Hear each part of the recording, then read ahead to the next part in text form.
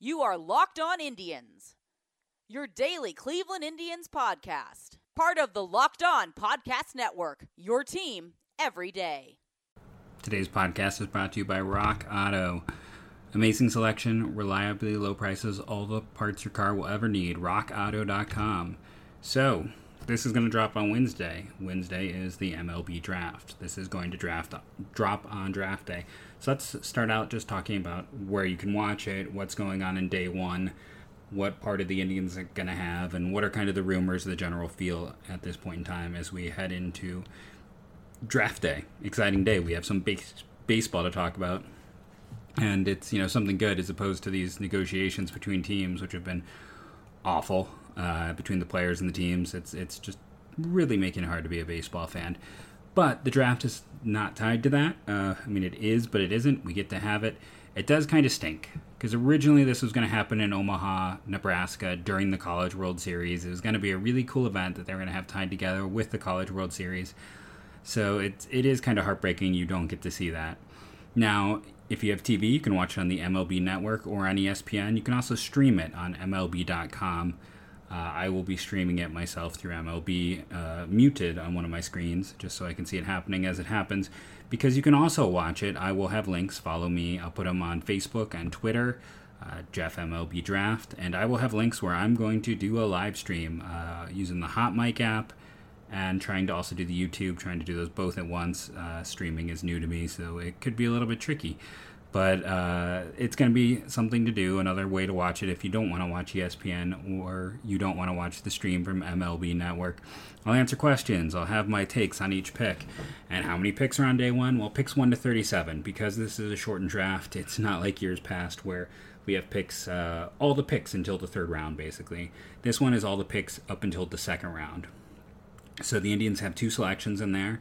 So if you're an Indians fan, you'll get to see 2 picks, 2 new additions to the Indians minor leagues. And since I am doing a stream, the MLB, is very restrictive on their stuff being shown. So it's just going to be me talking. You're not going to see the screen. But hey, the upside is if you watch my stream, yes, I will not have videos of the players and talking heads. But the upside is there is also no talking heads, which means no Harold Reynolds in my stream. Who I don't think he does an ounce of pre-preparation before he steps onto that set for the draft. Day 2 is going to be on Thursday. It's going to start at 5 p.m., so we get kind of back-to-back evenings. This one is going to be early in the evening. That'll be on MLB Network and ESPN2. It's odd that we're going to have ESPN2 carrying day 2 of the draft, and that's going to be picks 38 through 160. That is round 2, competitive balance B, the supplemental picks from the players that were lost. The competition picks is the word I was looking for. And then rounds in the 2nd, 3rd, 4th, and 5th round. So right now, the word is that the Tigers and Spencer Torkelson, whose agent is Scott Boras, are already in negotiation. That will get done sooner rather than later. And from there, the ball is in Baltimore's court. Baltimore has been all over the place. I've talked about often this idea of them going under slot and then trying to come back around and seeing who's available. The talk is that they're just kind of shopping right now. They are going out there and seeing who might give them the biggest savings to come back at. And everyone always talks about 30. I don't think it's just about 30. I think it's to come back from 30, and then also with their second round pick, which is going to be 39, 40. It's still a really early pick. So they're gonna. It's not all about 30. If all that money saved, they could come back and get 2 first round type of talents with those picks, because there's always first round players who kind of slide into round 2 where they get a little bit more money because that's just the way the draft goes. It's not about who's the best player. It's often about best player versus how much it costs to sign them. I was kind of curious to look around and see what some sites are doing. It's been so much back and forth. I don't think anyone really knows for sure what Baltimore's going to do. If they go under slot, I think I would predict Austin Martin at 3. If Martin is there, he is the guy I'm going to put at 3. I don't know why I was talking about slot. I think I was stuck in the last one. If the Orioles go under slot, then Austin Martin is the third overall pick. If it's not Martin, it's Lacy. It's one or the other at that point. And the Royals, I think, we're kind of all settling into Zach Bean with that selection. They have set there.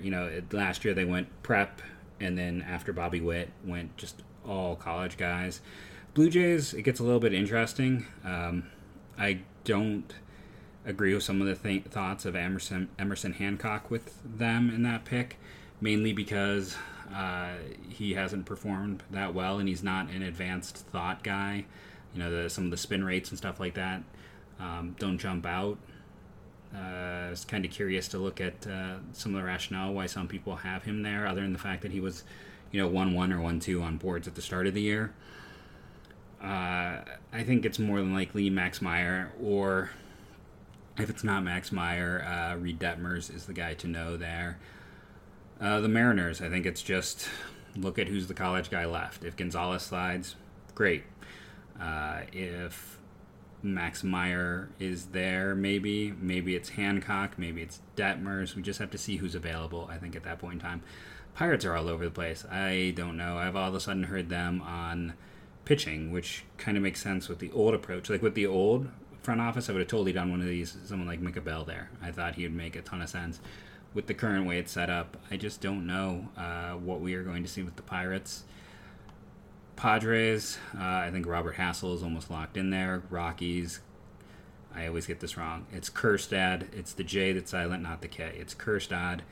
And, the Rockies, we're looking for college players. Kjerstad's in play all the way from 2 to 9. Big range. Angels looking at another arm. And then the White Sox, we really don't know. This is another one that drives me nuts because, I was talking to someone, and yeah, I have discussed Patrick Bailey there at points, but it's like when you really dig, he's never made sense. And that's just one of those things. I feel like with a lot of the mocks we're seeing right now, there's a lot of picks that are put in just because it's name value, and we do see a lot of parroting. There are people who do a fantastic job in this field, and I feel like I've mentioned those names all the time. People like Eric over at Fangraphs, Kylie at ESPN, BA team. Carlos is one of the nicest people I've met in this field. But so many other people are just copying what others do, or just taking someone else's point and just repeating it, and it gets a bit frustrating when you're in my spot. But the top 10 we have a rough idea on at this point. Was a very hot rumor today, and we'll get into that. We'll talk about some more guys to know for the Cleveland Indians. Rock Auto is our primary sponsor today. RockAuto.com, I should say. And when you go there and they say, how did you hear about him? Make sure you tell them Locked On. What's great about RockAuto.com is this is a site I've been to, and I've done this before on the show, and I'm going to go back today and do this. I am not a car person, but it is so easy just to sit there and find the car part you need. So it's like if I type in for my Ford Focus, it just pops it right up to me. You pick your year and you go from there. And what I've been telling you on the show is I think it's a quick, easy site to use. So whenever you need a part for your car, RockAuto.com should be in your back pocket. This should be a site that you just remember or you bookmark and save, because next time you need something for your car, before you let the auto shop or you go to like an advanced and they're going to sell you at a set price, make sure you're getting the right deal. Make sure that you are getting the best deal for yourself. And RockAuto.com is going to 9 times out of 10 beat them in their pricing. So make sure, though, when you fill it out, that when they do the little box, how'd you find out about us, you're going to type Locked On, because that lets them know that we sent you. BuiltBar.com. I love their bars. I am down to 1 mango left, and I am sad because mango is not something that you can order anymore from them. That was a really good flavor. I like that a lot. The pineapple upside down cake has been my second favorite. What I'm learning is I think they're best when you get the ones that are fruit-based. I ate my entire box of samples, and then I got another box of the samples and ate all of them, so they're all good. I'm not saying that there's anything wrong, but the fruit ones in particular stand out. I did, though, really enjoy the German chocolate cake when I did a reorder with that one. There are so many good flavors to try, and really you can't go wrong with any of them. There was none where I took a bite and went, ugh. I'm even someone who doesn't necessarily like the fake well, it's not the fake, because all of their stuff is all natural. So let me correct myself there. And that's why I liked the cherry chocolate cream. I typically don't like that cherry flavor, but because it wasn't the fake cherry, it was the real cherry, I was like, oh, this is good. Yeah, I still like that. There's so many good things. It is the protein bar that tastes like a candy bar. And remember, when you go there, use that promo code Locked On to get 10% off. That also lets them know that we sent you. And currently they have a whole big deal going on right now. They are going to introduce a new and improved bar, and it's going to be the same bar you've always loved, and it's going to get even better. But for them to do that, they're going to give 100% of the profits from the remaining 8 million bars. So the 8 million bars they have right now, they're going to give 100% of all their net profits and donate them to charity. So this is, if there's ever a time to go there, you're going to get up to 50% off their remaining stock, and then it's going to be an entirely new set of products. I am excited to see what it is, because this is a product I buy. This is a product I support with my wallet. It is a product that I think is worth your time. You want to go to BuiltBar.com, use that promo code Locked On, because you're going to save money, and then it helps us out. Okay. I've teased earlier that there was kind of a fun bit of information that leaked today. And that was the rumor that a team was going to punt a pick. And yes, I did tweet that out today, but I did not specify where the team was that was going to punt a pick. And then it was released that team would be in the top 10 that was talking about punting a pick. And I said you could very easily read between my lines and figure out what team it is based on some of my discussions. And based around the fact that on the Future Sox podcast, I distinctly and specifically said a team that I thought could do this, and that was the Los Angeles Angels. Now, this rumor had enough of us that was hearing it and tweeting about it. I think it was RJ Anderson beat me to the punch, though, and then he specifically said a team in the top 10. And it got so out of control that basically the Angels came out and said it's 100% false, which means that it may not have been. But now it is. They're going to draft someone real. They're not going to punt. And this is going to sound bad, but in some respects, punting makes a ton of sense. And, the reasons for that are you didn't get the opportunities to see all of these players. Next year's class is likely to be very deep as well. We talked about the depth of this year's class. If you've read my big board, I think there's really a top 9 in this draft and then a significant drop-off. So if you are the Angels at 10...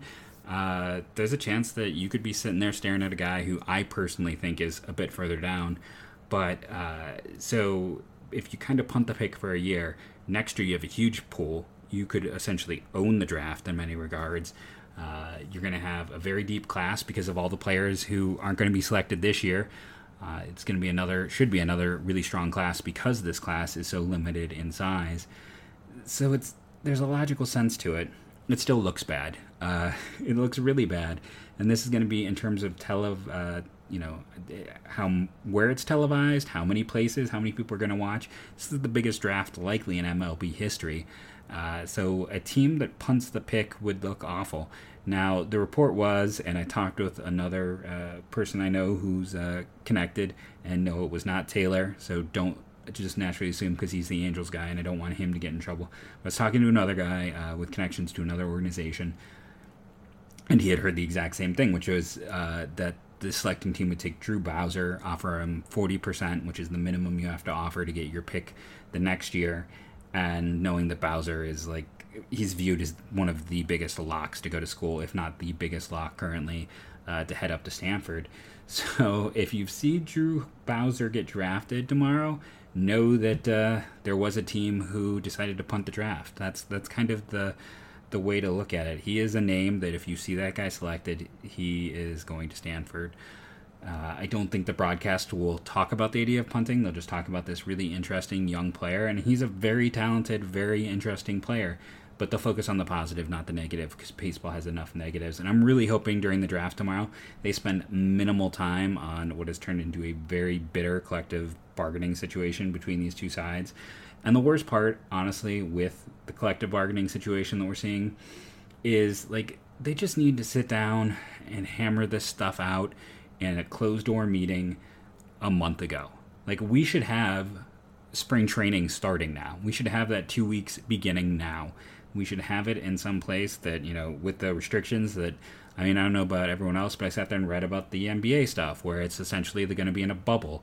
And if a team needs to get a player who's not in the bubble, who's not there, they have to do a seven-day personal bubble before they're added in. And if a player gets COVID, they're immediately taken out and put on the disabled list. And the NBA has a system that makes sense in place.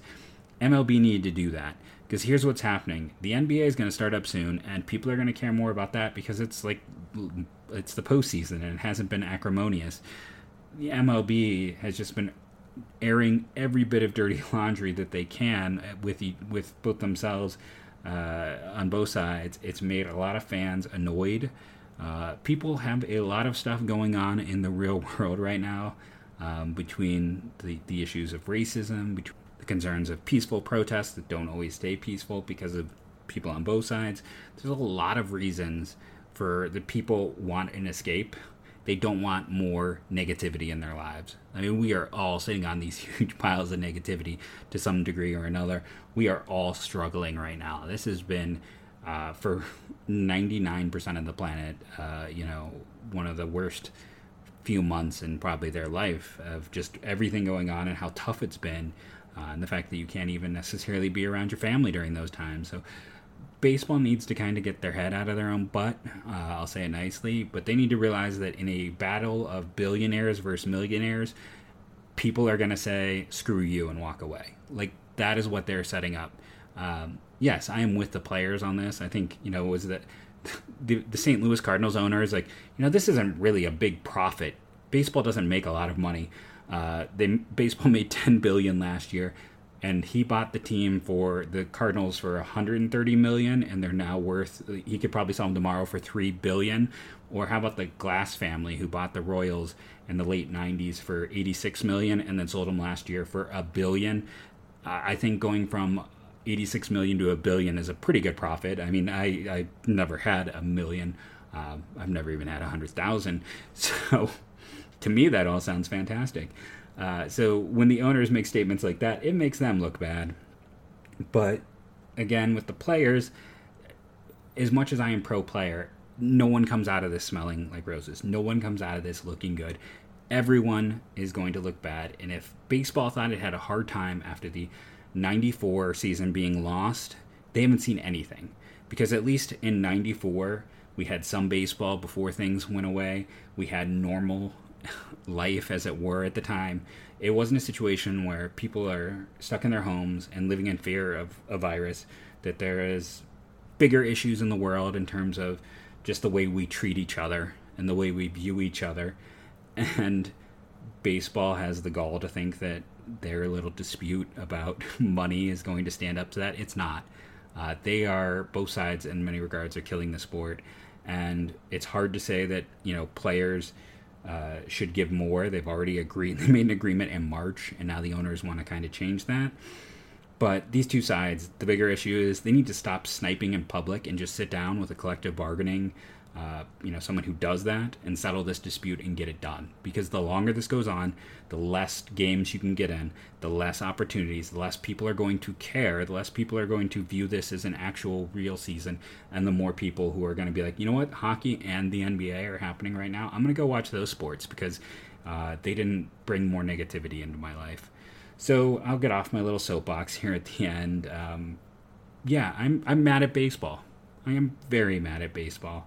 I assume most people are as well. It's just, again, in a battle versus billionaires versus millionaires, baseball is going to lose. It's a sport that, I talked about before. As a writer, I picked the wrong sport to write about if I wanted to have a career as a writer. It's not like the days of old where baseball writers were almost legendary or on a pedestal. That's not the case. You go look at a lot of sites.